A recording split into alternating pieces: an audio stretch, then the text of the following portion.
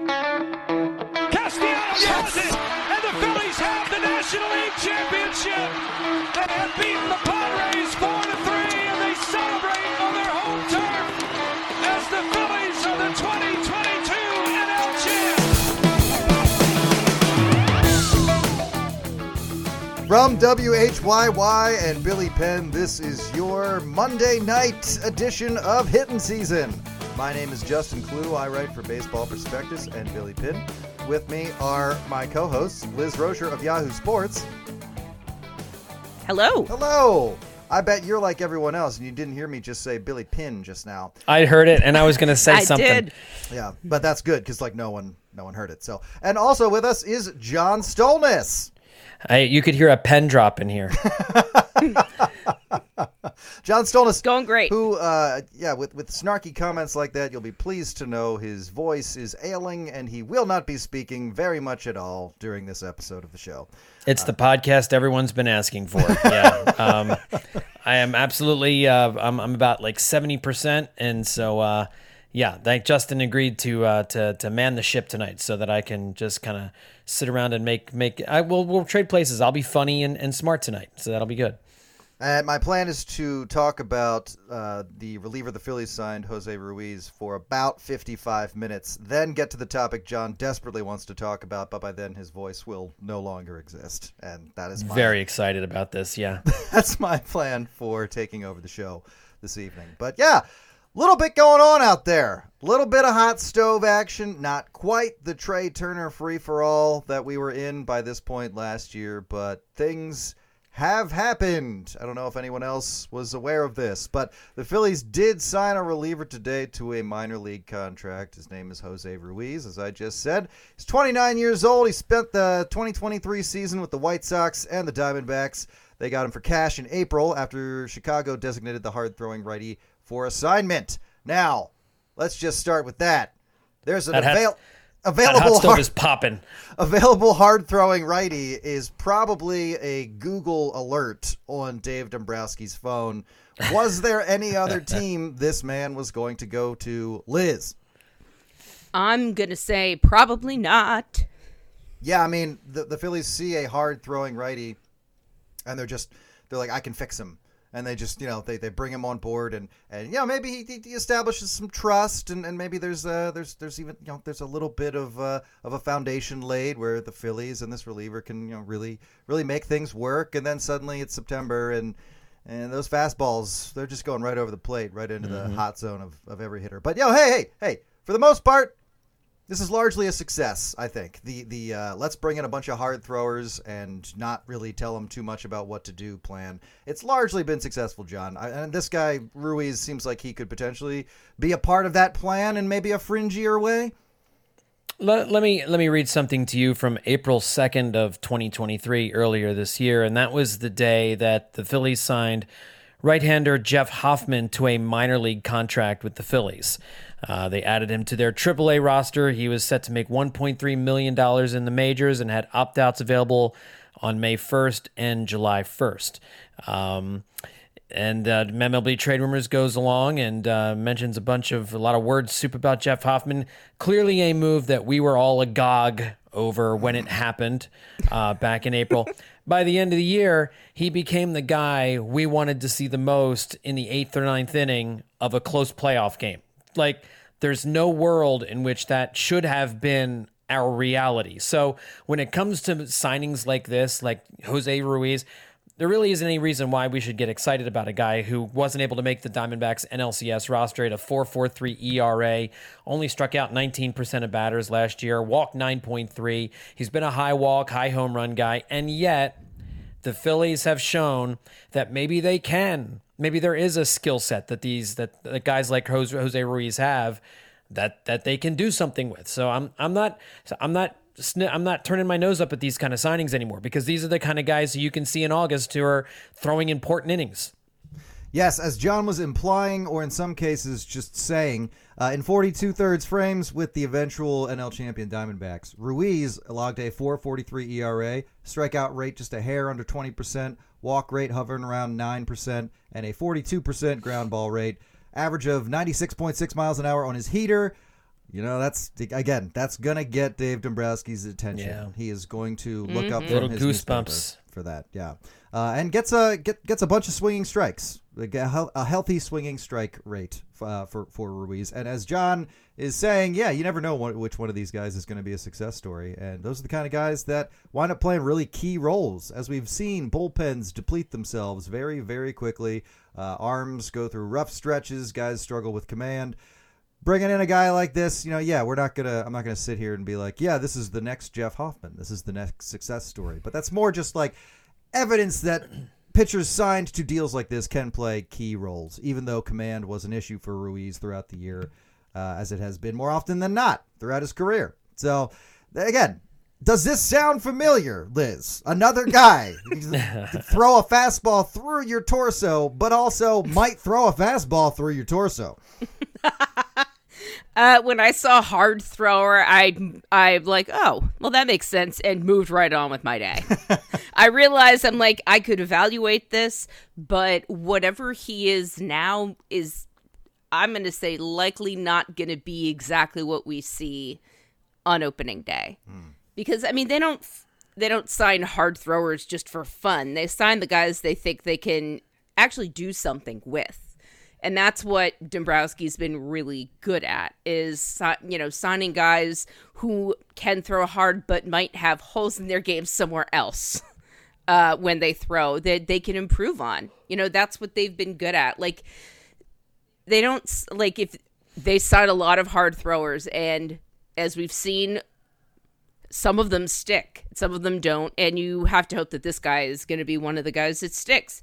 But he also may not be. He might actually throw a fastball through someone's torso, and that will probably end his career. I wonder the legal ramifications of that, I wonder.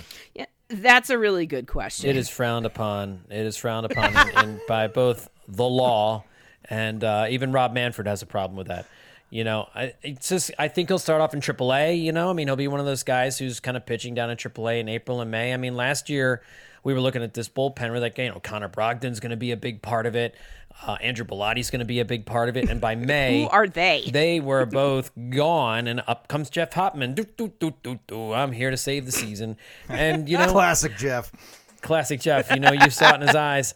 And maybe Jeff Hoffman and Orion Kerkering have a year this year that's not what we're thinking. And then all of a sudden we're calling Clayton Jose on the phone, and he's making the trip down to Philadelphia. You just stockpile these guys, and that's what Dave Dombrowski is doing right now. Is probably getting with Caleb Cottom, looking through the junk drawer and trying to stockpile as much of these hard throwing right-handers as they can get, and see if Caleb can get them in the workshop and fine tune them a little bit.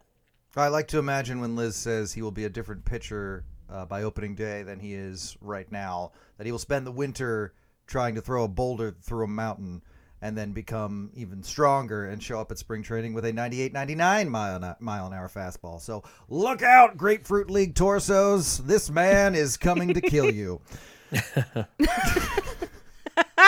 And can you believe it, folks? That's the end of that segment. Yeah. Yep. Moving along. I can believe it. Well, Sonny Gray is a fun name. He's a name that's been linked to the Phillies as far as starting pitching goes, but that was before Aaron Nola signed his 7-year, $172 million deal with the Phillies. So Sonny Gray, not really somebody we're looking to link with the Phillies any further. That doesn't mean there aren't other suitors out there. And are we thinking this Gray is the top pitching guy on the market now after Nola's not available? No, I think it's Snell. Is it Snell? Yeah, Still, I think it's still Snell. Blake Snell. And I would rather have Jordan Montgomery over any of those guys, but yeah, it's probably Snell. Yeah, I kind of feel the same way, but I think largely you'll hear Snell's name as the 1A, but Gray has obviously been sought after. He's got a little, Snell's track record is, I let guys on base and then I get out of trouble, but also I will only be in the game for 4 or 5 innings. So that MO isn't going to, be appealing to everybody. Gray's a little bit different. He's had to rework some things. He has a deep arsenal. And that's been his thing, is that he's been able to change what pitches he throws more based on what's working from month to month, whereas a lot of guys will go season to season with that. He's able to see, like, okay, this pitch isn't working early in a start, and just switch to some other stuff and just not go back to that pitch, it has been a huge asset. It's just, boy, is the command going to be there? Is the velocity going to be there? And he's had like spikes of good fortune and great performances over the years, but he's also had plenty of stretches where things were not working. So the market just seemed to be flooded with guys like that, even at the top. And I'm just kind of glad we're not in the mix anymore, even though we signed Aaron Nola, somebody we're always talking about fitting that description regardless. But at the end of the day, would you rather have Sonny Gray at the deal he got from the Cardinals, 3 years, $75 million, or Aaron Nola for the deal he got at 7 years and $172 million? John. Hey, no. Thank you. Are you asking this question? Thank you for greeting me, first of all. That was very yes, cordial. I know. I just wanted to make sure. Hello, Justin. He's only asking this question because I wrote it on the sheet. So don't yell at Justin. You can yell at me because this ran into my I brain. wasn't yelling. And no, I know. There was no yelling. I do feel attacked, John. Thank you. I feel for in your saying that. mind you were yelling at me. So and through Justin. So I just wanted to make that clear. We'll meet with HR right after this. Right. I think exactly. No, I think it's obviously Aaron Nola is the player I would rather have, and I'm willing to deal with the back end of the contract and the fact that it might not be so great. I know Sonny Gray it's hard to believe he was the Cy Young runner-up over in the American League. I mean, he really did have a terrific season, and he brought the sweeper with him this year. That pitch is now all of a sudden after 140 years of baseball, we've discovered a new pitch apparently, which is the sweeper, and everybody's using that. And Sonny Gray used it really well this year, but he's still a high contact guy. He's not like I really still don't think he's a number 1A like Aaron Nola can be. So no, I think that I think the Aaron Nola deal is much better simply because I think the player is much better than Sonny Gray, and it was such a Cardinals move. I mean, you just talk about they have signed 3 of the blandest pitchers you could possibly sign. I mean, this was just. If I could have picked any team in baseball that I thought would have been perfect for Sonny Gray, it's the Cardinals. I mean, his name is Gray, for crying out loud. That's what the Cardinals do. They sign Gray players. I mean, I'm the one that caught the Sonny Gray news this morning at Yahoo Sports. Please check out my post on Sonny Gray at sports.yahoo.com/MLB. And I added a few paragraphs at the end about the Cardinals rotation and what exactly they're doing or not doing. It's unclear.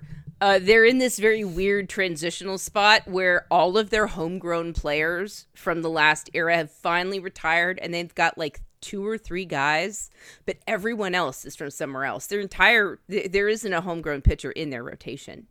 I don't believe, unless I missed Miles Mikolas, who could be homegrown, but he's 35. Steven Matz is 32. He'll be 33 in May. The 2 of them are their 4 and 5 starters, and they're signed through 2026, and they are middling. And they have, oh God, my mind just went blank. There are other pitchers who are different than those guys, whose names I can't. Did you say Lance Lynn? No, thank you. Lance Lynn is one of them, and then there Kyle was Gibson. Thank you. Oh, I feel like an idiot. I wrote this morning. You can see it. I can prove This is just indicative of how interesting this St. Louis Cardinals rotation is going to be. Guys, memorable. If one of them starts feeling tightness in his forearm, is he going to get Tommy John surgery? But they signed. Let's let it breathe. this. Let's not gloss over it. I'm taking back over as host. This is not working. Lynn and Gibson are both signed on 1-year deals, and Sonny Gray is on a 3-year deal. He is 34. Lance Lynn and Kyle Gibson, I think, are both 34 as well, or 33 and 34. Like this is a rotation that will be out. Everyone will be gone within 2 years. Maybe it's like 3 at the most. Everyone will be gone because not only will they be too old, but they're simply not. It's not enough. Like, this is not a Cardinals team that's hoping to make the playoffs. They, as an organization, they just seem completely unprepared. This was going to be and unwilling to like realize, oh, everything is changed. we've got Nolan Arenado and Paul Goldschmidt, but they're also older, and last year was not good. It seems like the Cardinals, they finished in first place in 2022. This year they finished in fifth, and that seems to be where they're staying. And the Sonny Gray signing says to me, we're the Cardinals, and we're fine with it. Right, that was going to be my question. They now have a full rotation, and you look at it, and you think, are the Cardinals trying? And Liz, you're saying no. No. Sonny Gray is the ace of this staff, right? That's the move here? Yeah. Okay. Yeah. So, yeah. Is it Lance Lynn or Kyle Gibson? Right. No. I mean, I'm trying to think in the most positive terms. It's like, okay, those two guys are brought in to be the back of the rotation, so they were going to get jobs doing that somewhere in baseball this year, most likely, and it's the Cardinals. Okay, fine. But they're not the last two guys in that rotation. Steven Matz is technically the last guy in that rotation. Yep. Even though he's out. I believe he's hurt. But those two guys, yeah, I mean, that's one of them is the third starter in St. Louis. And, it's, again, those are two guys at the top who we're not laughably bad or anything, but it's also just like, nothing really to sink your teeth into here. This could easily be five guys. None of them can find a win, at some point in July. There's no stopper. There's no a losing streak doesn't have a guy who can come out there and just kind of, okay, no, we're doing things my way and we're going to win this game. That guy doesn't seem to be here because Sonny Gray's a lot of things, as I described earlier, but dominant, I don't know if that's a way people would describe him.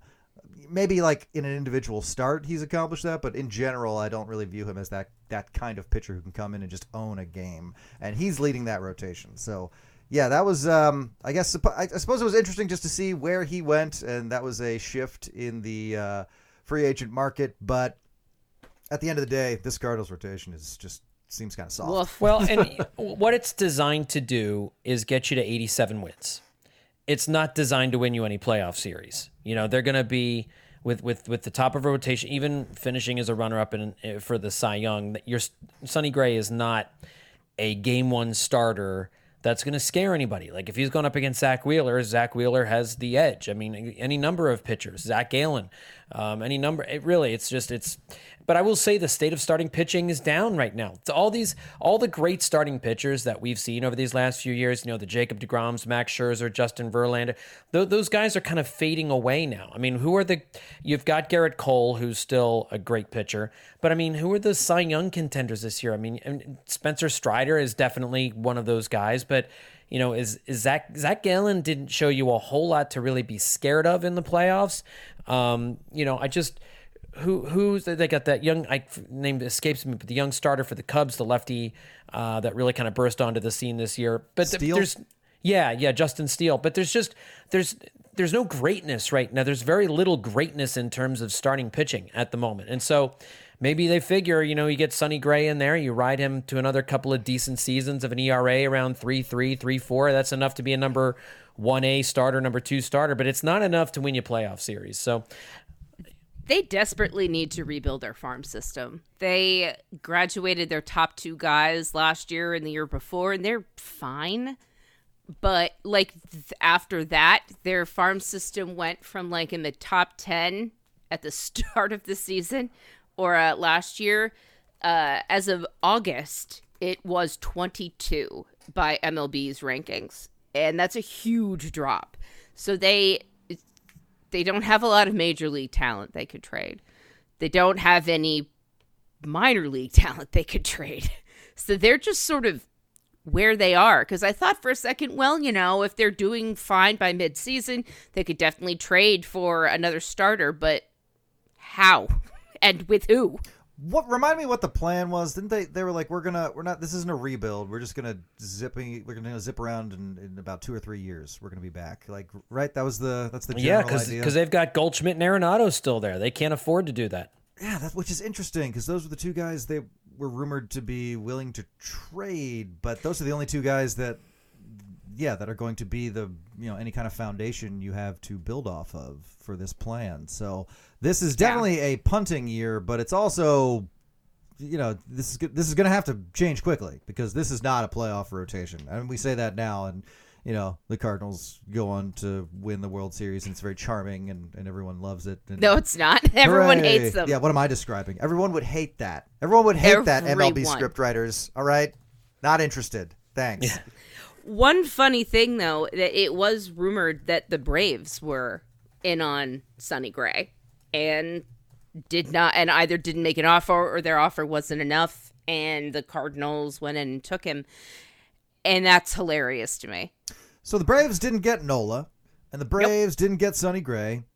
And it's the Braves and Dodgers now said to be actively trying to trade for White Sox starter Dylan Cease. I mean, we're kind of seeing the Braves pop up in every high-profile starting pitching rumor because, that's not surprising. They are a team that has a need for starting pitching, and they are willing to improve and they've proven they are willing to make the deals they need to make to acquire that starting pitching, but they keep kind of falling down the ladder here now. You're seeing a pattern where they're not getting their guy, and we're reaching the point where they are they're not going to get their guy because these guys aren't any of the guys they wanted to get necessarily. Like they're down to plan C, and I want to see how many plans down they have to get before they finally get one of these guys.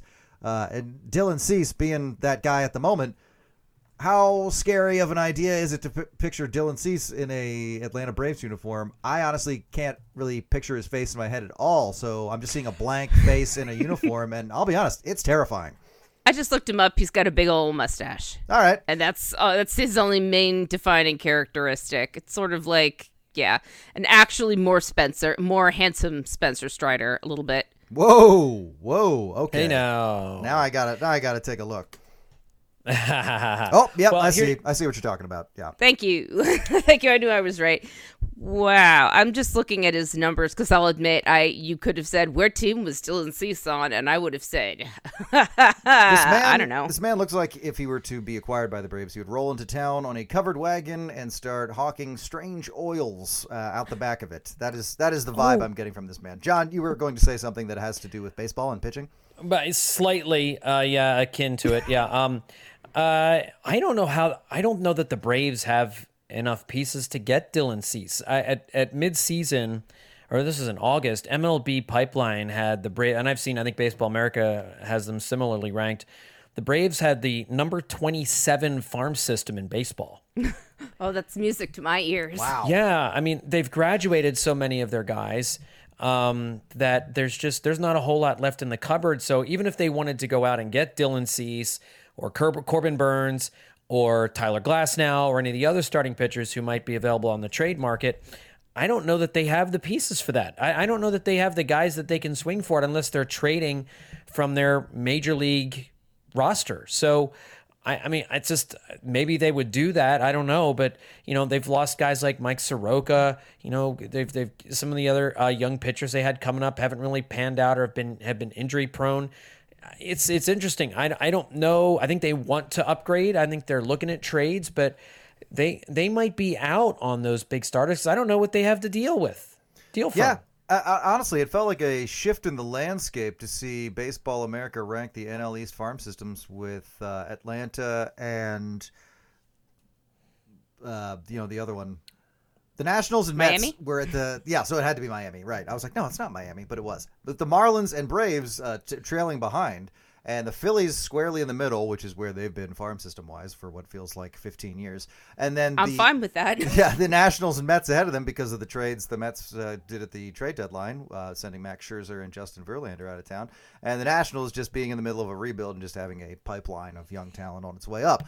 So that felt like kind of a shift because the Braves are really setting themselves up to be a long-term threat, but now they just seem to be at that part of the cycle where the farm system's a little barer because a lot of those guys have come up and become very, very good Major League Baseball players, which is technically how it's supposed to work. But that being said, John, I think you're right. That's left them a little more empty-handed for making deals like this. And I think starting pitching is going to be a greater area of need should they have to keep going with, like I said, plan D, plan E, when it comes to how exactly they're going to assemble their rotation in 2024. How big of a liability do you expect the Braves rotation to be in 2024, John?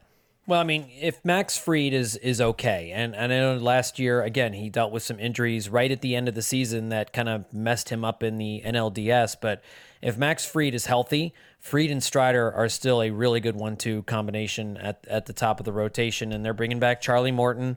So, that's certainly, Morton wasn't, I don't know, he wasn't lights out, but he was still pretty darn good. They have some injury issues they got to figure out. But, Bryce Elder, I think that's a huge question mark for them.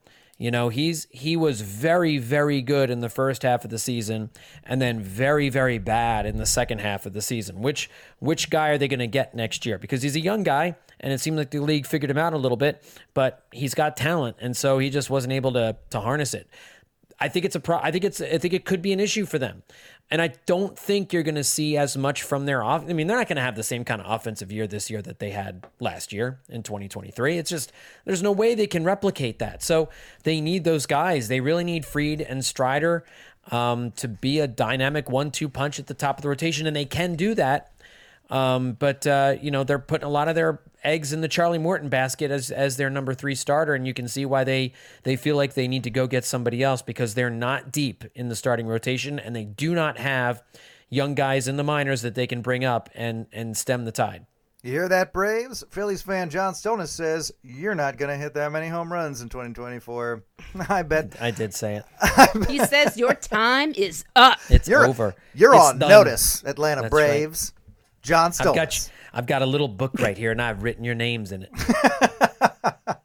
Yeah, liability would be, boy, it'd be nice if the Braves wound up in a position where anything on their team was a liability. But yeah, any kind of weakness in the Braves rotation, I feel like we got to contextualize this, is the weakness between guys like Spencer Strider and Max Fried, who, they're pretty set as far as who the top arms in their rotation are. That's not who they're looking to add. They're looking to add, help. They're looking to add middle of the rotation help. And that's not, necessarily a deal breaker. It's not like the Braves are going to be embarrassed by their starting pitching in 2024, but it is going to be, helpful. And it is, I would say, beyond helpful. It's a need of theirs, Liz. And do you think they view having to go after a guy like Dylan Cease a failure with Sonny Gray and Aaron Nola off the market? Maybe, but I've been thinking, after writing about Gray this morning and, seeing that the Braves have been interested, I thought they clearly were interested in Sonny Gray because he does not cost a lot. I'm pretty sure that's why the Cardinals were interested in him. He's older. He's had a roller coaster career, and he's suffered he's been dealing with injuries throughout his career. He's got 4, maybe 5 really good seasons, and the one thing that they all have in common is that he was healthy the whole time, which was this year and a few years ago. Even 2022 with the Twins, he was good, but he also did not pitch a full season. So I was pretty sure that the Braves were interested in him because he just would be a good, decent mid-rotation starter. And then I thought back, I'm like, why were any of us convinced that, the Braves were really in on it? I'm thinking about this. I'm like, why?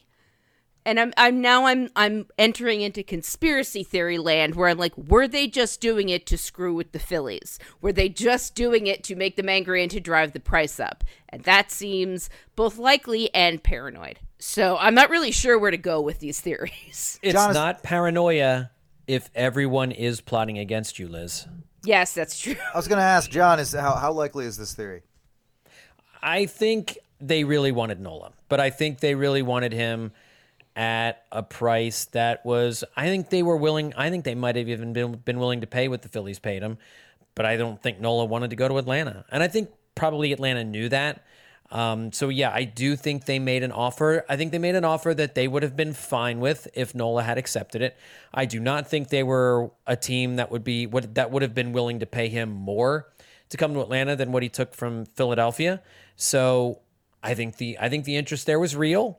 Kind because they would have loved to have stolen him from Philadelphia. They really would. Oh, yeah. I honestly believe that. I honestly believe they made a push for him.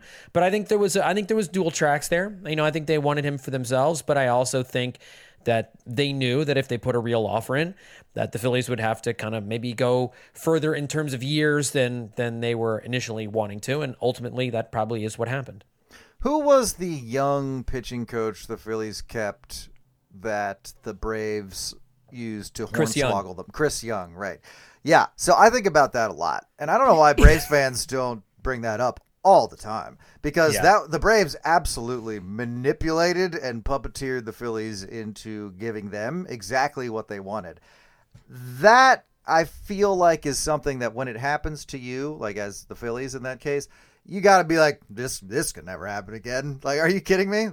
I know this kind of stuff happens. It's reverse psychology at its finest, and that's why with every free agent, like if the Phillies are going after this Japanese kid, they should go to his agent and tell him, we don't want you.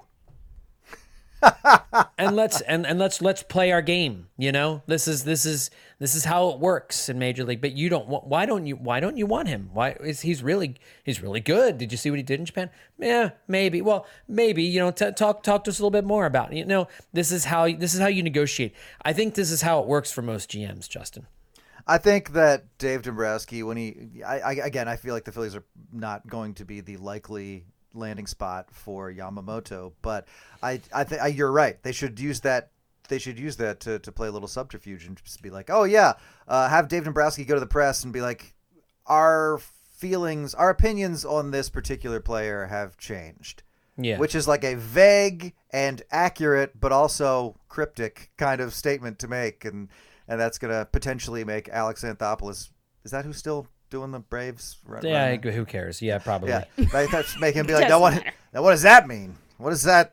Oh man, what is? If he's saying it, he never says anything. Why is? What does that mean? It'd be nice to be on the other side of that for once. But yeah, Liz, I think your theory isn't without credence, but I think I'm leaning more towards John, where the Braves probably drove by Nola's house and threw a paper plane through the window that was just like, hey, we're interested, but we know you're talking to Dave right now, and this probably isn't going to happen. But we're just doing due diligence. Yeah, I think if anything, maybe they kind of knew from the start that he probably wasn't going to accept an offer from them to, if it wasn't as much as the Phillies gave. But they figured, why not? Maybe the Phillies are stupid. I mean, that's solid. That's a solid bet. You have to, as someone who writes about the NFL a lot, you just have to assume sometimes that guys are stupid, no matter what kind of job they have. David Tepper owns several sports franchises, and he might be the stupidest man in all of sports anywhere. Yeah, they were like, oh, remember that time we pretended to text Chris Young and then black-bagged Rick Kranitz and brought him into a limousine and drove him down to Atlanta when the Phillies weren't looking? What if we just did something like that again? If you feel like you can get away with that, I would do that all the time. That's just, again, just an incredible move. What an incredible own. But in any case, the Phillies have their man, so again, they don't have to be mixed up in all this, which is it is kind of nice. A little less dramatic, but still kind of nice. Yeah. That being said, there are more moves to make out there, and I have really subscribed to Liz's previous theory, which is that Dave Dombrowski gets his big deals done early in the offseason so that he can play around a little later. And since the Phillies' future plans for the offseason remain, let's say, ambiguous, even though we have a general idea of where they're headed, we have really no firm concept of who they're going to target or why. But MLB.com's took a crack at it anyway, like they have some kind of inside track or something. Mark Feinsand knows your business, Major League Baseball. The guy who said they were going to trade Nick Castellanos basically packed his bags and was ready to head out of town before that rumor was killed. But in any case, yes, MLB.com's Mark Feinsand said that there were trade candidates available for multiple teams, and we just wanted to run these through. They have not been linked to the Phillies, but we wanted to run through them and just kind of talk about, do the Phillies have any interest? Do we think, would they be a good fit for the Phillies? Are they someone the Phillies should pursue? General off-season conversation. We're not going to talk about Juan Soto. We've talked about him enough. He is somebody that I would love to see on the Phillies. I'm not really thinking about what that would cost at the moment. I'm just picturing him on the Phillies, and I just think that's neat. The rest of these guys that we're going to talk to on this list, which, again, John came up with, John, I got to tell you, There's nobody on this list that I'm like, about, you know? Yeah, agreed. I found myself instinctively writing down reasons not to go after them. If you know what I mean? Like, no, that's true. There's no slam dunk here. Except, I mean, like Juan Soto is the slam dunk, you know, if he's available. But these other names, they're interesting to think about and talk about. But I agree with you. I don't think there's anywhere you're like, ooh, perfect fit. Yeah. So let's start with the Orioles. Anthony Santander, outfielder, been with the Orioles for a little while. He was there before this youth movement really kicked into high gear. He kind of like paid his dues before they broke into the postseason this season. Beloved in Baltimore, certainly. But Liz, is Anthony Santander the kind of guy he is? Would he be a good fit for the Phillies? He posted a solid season in 2023, 28 home runs, 797 OPS, played in 153 games. That's something the Phillies like to see. But he is also slated to hit free agency at the end of the 2024 campaign.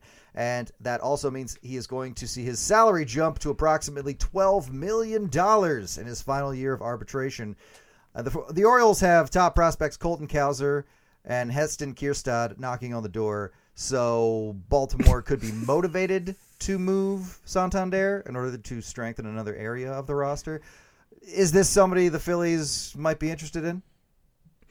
I mean, sure, but they already have a guy that plays right field, and while he's kind of a free swinging maniac, I'd rather stick with Nick Castellanos. Yeah, right? This seems Is that like wrong? Kind of an easy one, honestly. Yeah. John. Also, the Orioles. Just one, I must comment. The Orioles have so many prospects with nonsense white boy names like that. I just want to say, does not matter. You could point to any of them, and they all sound like that. Well, they just have so many prospects that if you're like a 28 to 32-year-old guy on the Orioles right now, guess what the write-up on you is going to be? It's going to be, well, he might get moved because they've got 6 guys who play his position who've all won league MVP from somewhere between single and AAA at some point. So you can pretty much assume, you know, your name's going to be at least in a trade rumor in the months ahead. But, John, is Anthony Santander somebody the Phillies should be paying any kind of attention to?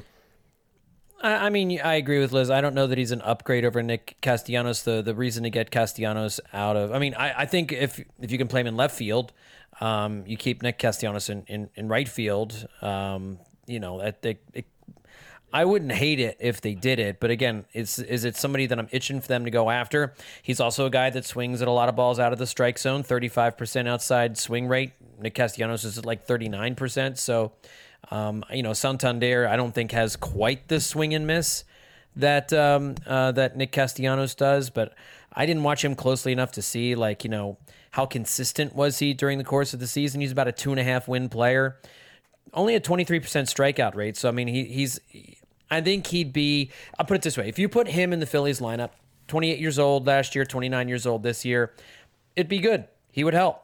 But it just, what would you have to give up to get him? And you would have him for just 1 year. I don't really care how much he's going to cost in arbitration. I don't think the Phillies really care.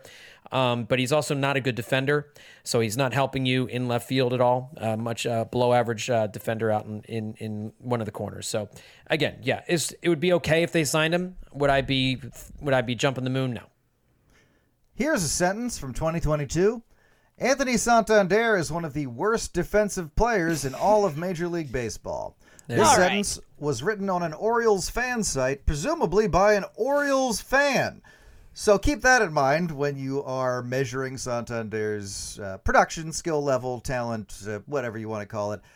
You mentioned his strikeouts. He had 152. That would have been third on the Phillies, a team that strikes out a lot.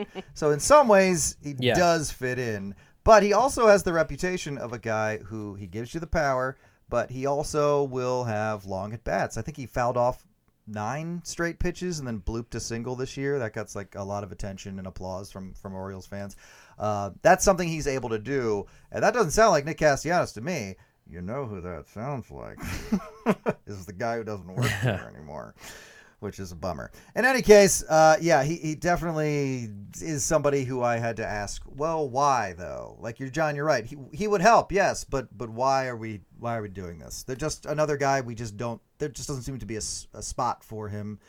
Even though, once he came here and got settled and they had a plan for him, I'm sure he'd be able to contribute, but not somebody I'm particularly thinking is a good match for the Phillies. Moving along to Alex Verdugo, another outfielder for the Red Sox, a trade candidate as well. Strong defender, known for giving a lot of effort and energy and personality. And when you start seeing that being listed as the guy's main traits, you start thinking, okay, so like a Garrett Stubbs situation? That's not what this is, but that does make you wonder. You're like, well, why aren't we talking about how good of how good of a production he's going to be able to contribute? Oh, because he's a fan favorite apparently in Boston, which I was not aware of. He really spiked production wise in 2021. He's been kind of slowly regressing ever since. He's kept his home run and RBI plate spinning, I guess you could say. But like, is there a guy who's cheaper and better that you could acquire? Yeah, probably. And I don't even mean anybody specifically. I think that option exists out there. Would he fit the vibes on the Phillies? It sounds like maybe he would, but otherwise, I'm not sure this is somebody you really got to be calling the Red Sox about, John. Yeah, no, if you're going to sign a guy who's a below average offensive player, or right around league average, I mean, a 13 home run guy, it's only slugged 421 last year. He's a good defender, like you. 13 home runs. Yeah, 13 home runs. I mean, it's just there's not a lot of punch there in left field. You can get that same kind of production by platooning Jock Peterson and Christian Pache or something like that. You know what I mean? Like you can find that on the free agent market with Tommy Pham. That's where you don't need to trade away players in order to bring somebody like that to Philadelphia. So yeah, he's a hard pass for me. I have no interest in Alex Verdugo. Which, Liz, I think is my issue with all of these guys, that if I don't have to give up players for somebody and I can just give up money for them, then I would rather do that if I'm the Phillies, a team we've already referenced as being middle of the pack for quite some time now as far as prospects go. So if they are finding the same level of talent on the free agent market, why not just do that? Yeah. I mean, that's kind of going to be the problem with everyone you name. I don't know the rest of your list, but my guess is it's guys that the Phillies already have better versions of. Or the equivalent the is issue. Just available. Yeah, like they're not so special that you're like, oh, perfect. I don't know. One guy, Lane Thomas of the Nationals, another outfielder, he's well-rounded. That's to his credit. He did it all in 2023 well enough, you could say. Well enough to get the low level of attention that he did get this year. He was a name that got brought up at the trade deadline and in some circles. But this is a guy who's still, it's unclear if 2023 is reflective of who he actually is long term. The pitfalls are pretty visible. He strikes out a lot. He walks a little. You can set up a lemonade stand in the infield to defend against his grounders because they pretty much all go to the same spot. If they don't give up anyone they want to factor into their future plans, as far as the Phillies go, then okay, maybe this is a guy. But at the same time, it's an asset of this team, of the Phillies, that they are no longer bringing guys into games just to see what they have. They have a bunch of guys that they know what to expect from, and that's part of why they're good. And Thomas is a guy who seems like he would bring him in and be like, all right, let's see what's real and what isn't. And I think we just don't have time for that anymore. No, the time for experimenting is over. The years of ramp up were the years where we were disappointed that they did not make the playoffs. 2022 signaled the window is wide open, and if we are not if a move that the Phillies make isn't going to immediately help them or fill an immediate need, then they shouldn't be making it, because there's no point in screwing around. The window is open and they have to go through it before it closes. So get on it. John, Lane Thomas moving the needle on you? Yeah, I think more than the other two we've talked about, he moves it for me. He was nearly a 3-win player this year. He's regressed in terms of his plate discipline, which would be my main issue. He only walked 5% of his plate appearances last year. Struck out, what were his strikeouts? 176 strikeouts last year against only 36 walks. And so, again, he's a guy who's got some swing and miss in his game. But he had 268, 468 slugging, 315 on base percentage, 28 homers, 101 runs scored. He did steal 20 bases as well. But you're right. I think the question with him was 2023 an outlier? Was it a career year for him? or will he go back to what he did in 2022, which is a below average offensive player in the league? We're only at 17 home runs and 52 RBIs. And I think that, again, you can probably get similar production elsewhere from like Tommy Pham or somebody like that on the free agent market. Literally Rhys Hoskins. Like, again, just like Rhys Hoskins, sort of. Listen, you're right. But I mean, Rhys, unless you're putting Bryce Harper back out in the outfield and then you're moving Nick Castellanos to left field, which is a position he doesn't know how to play. And I know they're not the same. And Nick Castellanos is frightening enough in right field, let alone putting him in left field. I just don't think it works. Rhys Hoskins doesn't work. He doesn't fit. I know we're kind of comparing these guys to Rhys's production, but I think, Rhys is gone. And so they're not. They've got to figure out a way to get something out of left field, which I think is a big hole. I don't think they have a good solution for left field right now. It's not going to be Kyle Schwarber, so they got to go get something for that, whether it's a platoon or whether it's somebody who's like Lane Thomas. I think they've got to do something, unless we're going to redo the Rhys Hoskins in left field experiment again. Let it be known, I'm not advocating for the Phillies to actually sign Rhys Hoskins. My point is, if he goes back to being the player he was before 2023, that's Rhys Hoskins. Only he plays the outfield. And if they're gonna bring in a guy via trade, it's got to be someone better. Like, they have to do better. Otherwise, they could just keep him. Like, yeah, he's not great in left field, but the point is to actually upgrade, and finding Rhys Hoskins that plays the outfield is not really an upgrade, even though he does play the outfield. It's just not. I watched the replay of the Rhys Hoskins bat spike today. Oh, God, don't do that to yourself, Justin. Come on, man. I just do it sometimes. Sometimes I'm in the middle of something. I was like, "Ooh, I should watch that," and I just queue it up and watch it. I gotta get used to that. I have to do that more, because otherwise I'm just I'm just gonna be heartbroken forever. I have to start watching it and normalizing the fact that Rhys Hoskins is not on the Phillies. I hate it. Well, let's get through these last couple guys. Tyler O'Neill, he had a bad year. He had bad health, maybe a buy low option, but the Cardinals are looking to make net gains, it feels like. I thought we were prioritizing reliability, and Tyler O'Neill just kind of feels like the opposite, which is a shame because he won a pair of gold gloves and also hit 34 home runs in 2021. But, yeah, the stability just doesn't seem like it's there anymore, John. If Kevin Long sees something in him that he can work with, I'd be willing to give it a try. I'm not giving up a lot to get him, though, and that's why St. Louis probably wouldn't do it. Yeah, totally agree. Liz, any Tyler O'Neill thoughts? My first thought was, who is that? So, perfect. No. All right, moving along to the Cubs, Christopher Morel. John, Liz, this is a guy I would only acquire because, boy, he can hit the crap out of Phillies pitching. He has a 1275 OPS against the Phillies in his career, which, granted, against them is only 12 games. But in those 12 games, he has 10 extra base hits and 5 home runs. I knew there was a reason his name sounded familiar. It's because he doesn't stop abusing Phillies pitching. But outside of that, he's a pretty flawed player. He's got a power bat, not a whole lot else going on here. But I would mostly acquire this guy just so I don't have to pitch to him anymore, Liz. The Phillies have acquired a handful of guys like that over the years. Briefly, Rod Barajas was on the Phillies. Justin Bohr. Always yes, Justin Bohr. Those guys always get me big points on the Immaculate Grid when I play it, because 5 people remember they were on the Phillies. The Phillies also tried this with John Lannon in 2013. You remember when they signed John Lannon, who could not stop pitching good games against the Phillies for a while, or hitting their players and injuring them. Oh, yes, exactly. That too. He was atrocious. He had the worst season of his career thus far in Philadelphia in the 71 innings and 14 games he was there. Then he moved on to the Mets, sucked, and his career was over.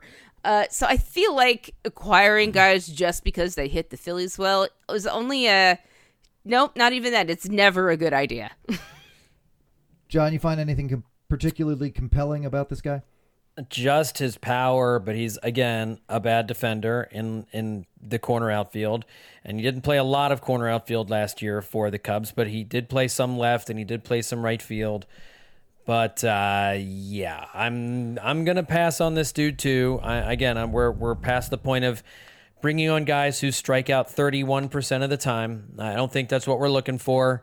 And let's keep walking. We'll find another outfield solution someplace else. I'm good on passing on Morrell. I don't know how you say his name. And in position wise, he was blocked at second base in Chicago. I'm considering him blocked at second base in Philadelphia as well. I'm considering him kind of blocked at third base too, even though the Cubs didn't really seem to want to give him a look out there either. The Phillies also announced they have a first baseman and they have a designated hitter. So again, where would this guy go? So I'm not really interested in him either. Last guy, David Bednar, the Pirates. You may remember him from every trade rumor from recent memory because he is a good relief pitcher on a bad team. He is a popular trade candidate at last summer's deadline. Pirates chose to hold on to him. He is a two-time All-Star. He is entering the first of 3 arbitration-eligible seasons, offering up great value to any club seeking a cost-controlled answer in the closer's role. The Phillies do want a closer, but I feel like he's a guy that if Dave Dombrowski wants him, he's gonna get him. Like this is Dombrowski at this point. This is his bread and butter. You know, Soto, Kimbrel, guys who are established, prolific relievers. If Dombrowski wants them, he goes out and finds a way to get them.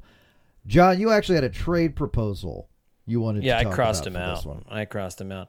I was beta testing them online, and I'm notoriously really bad at coming up with trade proposals, and so I've kind of rescinded what I was thinking. But I mean, I think if the Phillies are going to get a high impact relief pitcher, it's probably going to have to come through a trade, and so Bednar's really good.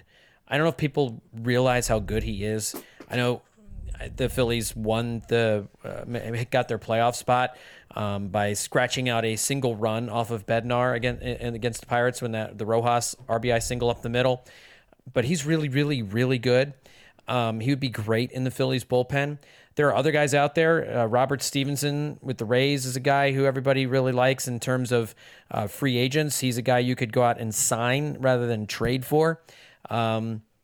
Devin Williams is a name that's been floated around. If the Brewers decide they're not all in here in 2024, that he could be moved. I would move something significant for David Bednar. I don't know. I mean, I threw a couple names at I threw out like a Mick Abel and Gabriel Rincones for David Bednar. And I know people don't like the idea of moving a pitcher like Mick Abel for a closer, but have we not figured out how important it is to have lockdown relief pitchers, closers, especially in playoff games? Like, it doesn't feel like as important a position in November, but when we roll into October, having those guys, it becomes a lot more important. So I'm not sold on Mick Abel as a quality major league starter for the Phillies long term. So I would be more willing to move him in a deal like that. But I get the resistance in some quarters to that. Yeah, and you got a pretty predictable response from people on Twitter. But Twitter is where prospects go to be treasured and have their hair tousled and told they're special. So that is also, part of this equation. But I'm sitting here listening to you talk because my instinct was looking at your trade proposals and being like, oh, for a reliever. But you're absolutely right. In November, that's a role that gets trivialized, I think, in a lot of ways.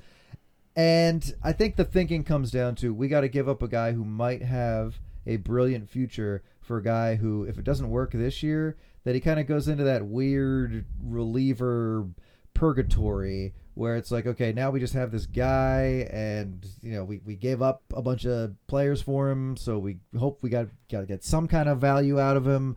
And it just doesn't seem to be working. And there's just this fear. I feel like because a reliever's role is, and I don't mean this insultingly, I just mean like by the way the game is designed, kind of more one-dimensional. And if that one dimension isn't working, then a reliever doesn't really have, they can't pick you up with their bat, later in the game.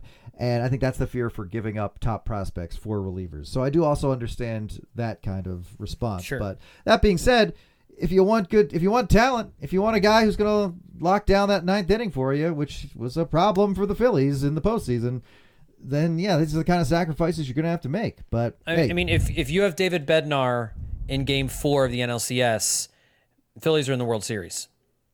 There you go. So, that's and it. I'm in with you about Devin Williams. I would love the Phillies to be at least finding out what the cost is there. That would be a very welcome addition. All right. In our final couple minutes here, I wanted to get to some viewer questions or listener questions. If you're viewing us right now, it's creepy. And that's I don't know. Get out what of our you're house. doing. I'm not sure. Yeah, seriously, the email is coming from inside the house. That's what's happening. Accomplishing that, it's upsetting. But yeah, no. From listener questions, starting with @NickAmbrose72. If you could steal one player currently on a team, not Ohtani, who would you take?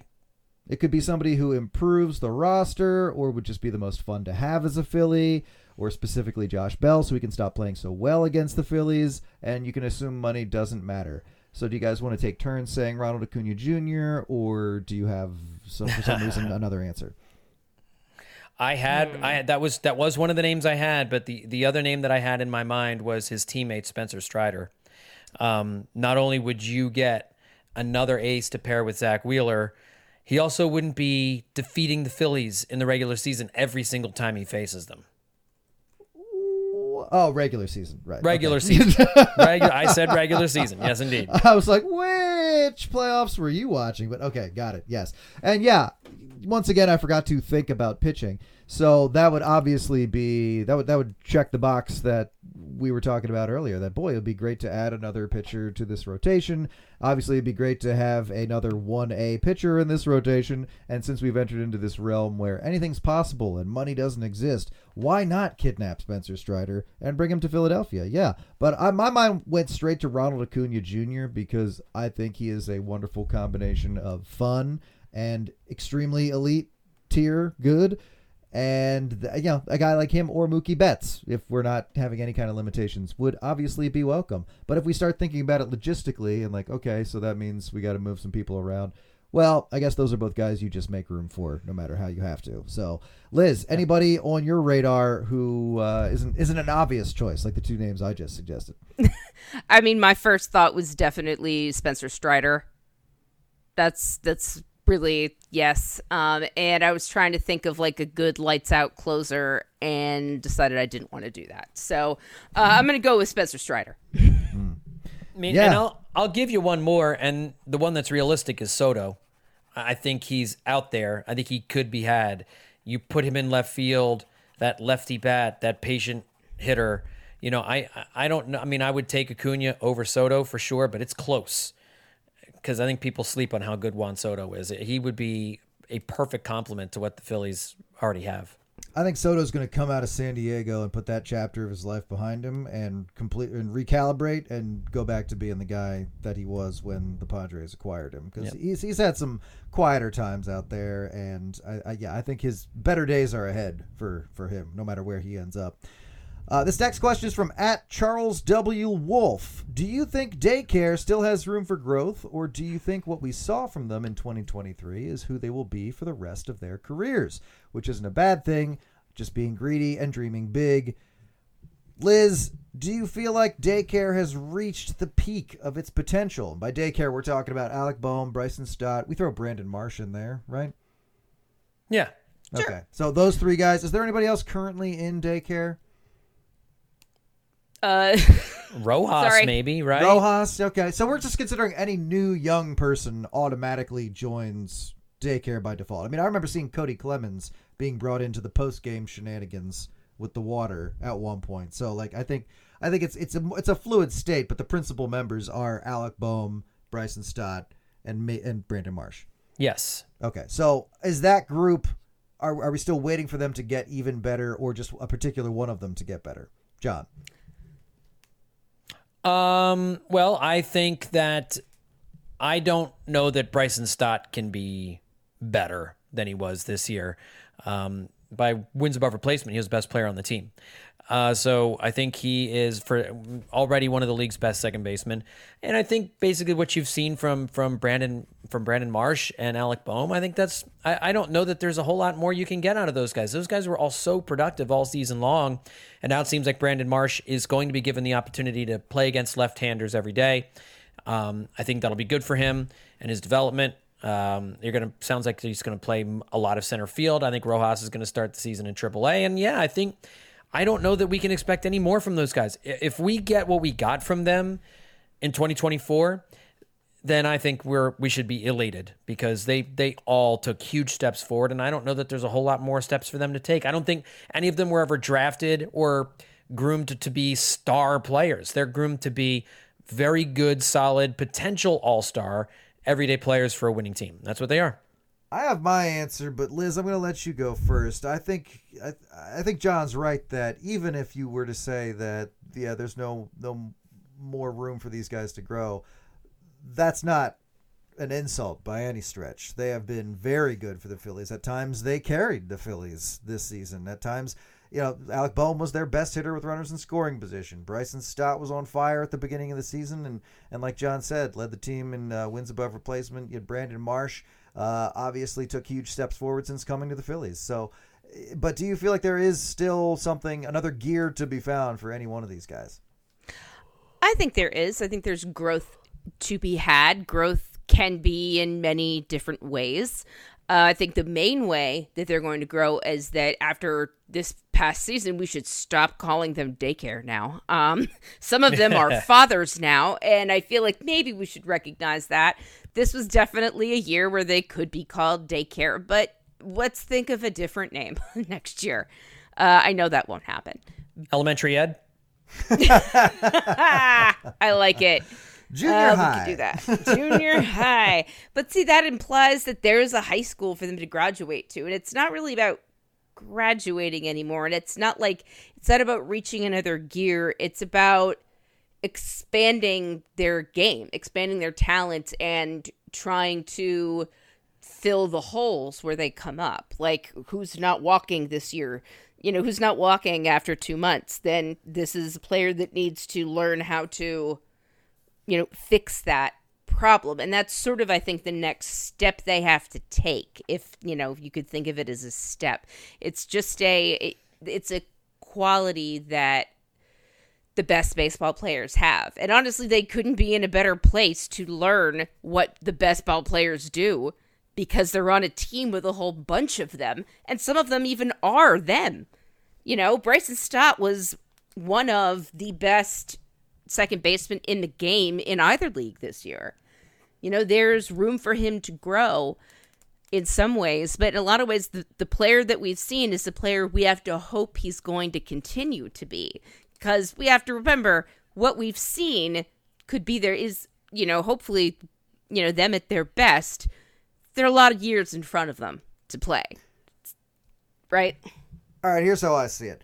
Brandon Marsh, you have seen him at his ceiling. You have seen the capacity of Brandon Marsh. Again, I don't think that's a bad thing, but that's just my general opinion. I'm not sure there's much more to do there, but I'm very, very pleased with what we've seen so far and gotten from that trade. Alec Boehm. Alec Boehm is an interesting case because when the Phillies are struggling and he's part of the group that's struggling, he's often the only one you'd know that about visually, by which I mean a lot of these other guys, maybe it's just they're veterans, they're mentally, they've got their mental aspects of the game down. You won't see a whole lot of bat smashing and equipment throwing. With Alec Boehm, you still see that. And yes, you just credit to that to okay, well, I think that's just a personality thing. But I think that hints that Alec Boehm believes he can be better. And if a guy believes that aggressively enough to slam his bat into the bat slot when he strikes out in a big spot or just doesn't get the result he wants. And again, this isn't all the time. I'm not, he's not like a malcontent or anything. He's not a problem by any stretch of the imagination. But I don't know. I see that and it just tells me he expects more from himself, which means he's going to be driven to get more from himself. So I think potentially you could see some more from him, even if he's the kind of player who just has a career much like the career he's already had, but then has one season where he's an all-star. Even if it's just that, I think that's something you can be fair in expecting from Alec Boehm. And Bryson Stott, oh boy, I gotta tell you, I had a conversation with Tim Jackson of Baseball Prospectus earlier this year, and we were basically gauging at what point Bryson Stott will be leading off for the National League in the All-Star game and how soon that will be. And I think that I think there is a little more space for Bryson Stott to improve. And I don't mean that in any way, again, that he's been disappointing. I think this year proved he is a complete stud, and he has the potential to become a star. Now, whether that means he does, in fact, have more talent to give and just will get better, or it just means we're waiting for the recognition of how good he already is to kick in. One of those things is true, and one of them is going to happen, I think. So just, again, good things ahead for the young members of the Phillies core who, again, yes, we should stop calling daycare. All right, last question before we wrap up. Will we see another big-ish addition by the Phillies in the rotation, bullpen, or outfield, or is the roster pretty much already set? This is from @RoamingThePark. Liz, what's coming up next for the Phillies? They're not going to make another big Aaron Nola, Trey Turner-esque move. I think big on the scale of like maybe a 4 on the Richter scale. Is that a lot? I'm using that not really knowing how strong earthquakes are. No, well, it depends where you are. I'm not from California, which is kind of the standard. Like I've only been there a 7 or an times. 8 is considered a big Richter scale earthquake. 4 could do some damage, like here in Virginia or Maryland, where you guys are. But I don't know. Liz is from Maine, so maybe if there's what's the fog scale called? If that might be more familiar to her. Do you think Maine has a lot of fog, like It's called London? it's called the Richter scale. Maine is famous for snow, and there really isn't a scale of that unless we're talking inches. And if we are talking inches, I have lived through at least 36 inches of snow in numerous cities that I've lived. There you go. And that is not what we're talking about. No, it's not. Do you see the Phillies making anything bigger than a medium addition to their roster? No. It would be cool if they did something huge and big that was unexpected, and I think you can never count out Dave Dombrowski with that. You can't. That's kind of the cool thing. He could do anything. Yeah. But I'm not expecting it at all. John, bigger than sort of exciting move coming for the Phillies in the weeks ahead? Maybe I've just gotten used to the Phillies making kind of surprising big moves or whatever. I do think they have something else up their sleeve. I don't know what it is, whether it's a trade for a real reliever, like a real Craig Kimbrell replacement, whether it's Yamamoto. I think it's fascinating that they've been linked to him. It seems like they're really interested in him. Now and I think for the first time I can actually envision a Japanese star playing in Philadelphia, given how much attention the Phillies have gotten these last 2 years, and the city itself has gotten these last 2 years in the playoffs. So, yeah, I do think there's something else coming. I don't know exactly what it is, whether it's going to be a big bat in left field, another big starter or a reliever, but I don't think we're looking at, a couple of a platoon outfielder, 2 or 3 middling relievers, and that's it. I think there's something else coming. I just feel like there's something else coming. I don't know what it is. There's certainly going to be something else coming. My answer would be big-ish is probably even a little too big than what I think is going to happen next. I think you're looking at a guy who has name recognition, who has been good elsewhere, but has like a clear set of flaws as well. I think that's about as big as you can expect for the Phillies. And honestly, I feel like the biggest move you're going to see in the weeks ahead is going to be the bullpen. That's where the addition is going to come. I think whatever bat they add isn't going to be very thunderous. I think they are more concerned with who's going to be closing games and who's going to be finishing the job there, because that was an area of need in the postseason. But yeah, I don't think we're looking at anything huge. But I do think Dave Dombrowski, he's got some moves he's at least considering right now. He's got some interesting plays that no one's considered. So we'll see what happens, but we remain on the edge of our seats until opening day, or until we all get that alert that Dave Dombrowski has traded all of Philly's daycare for David Bednar, finally slaking John Stolnis's need to get rid of players people like. I hate them all. Get them out of here.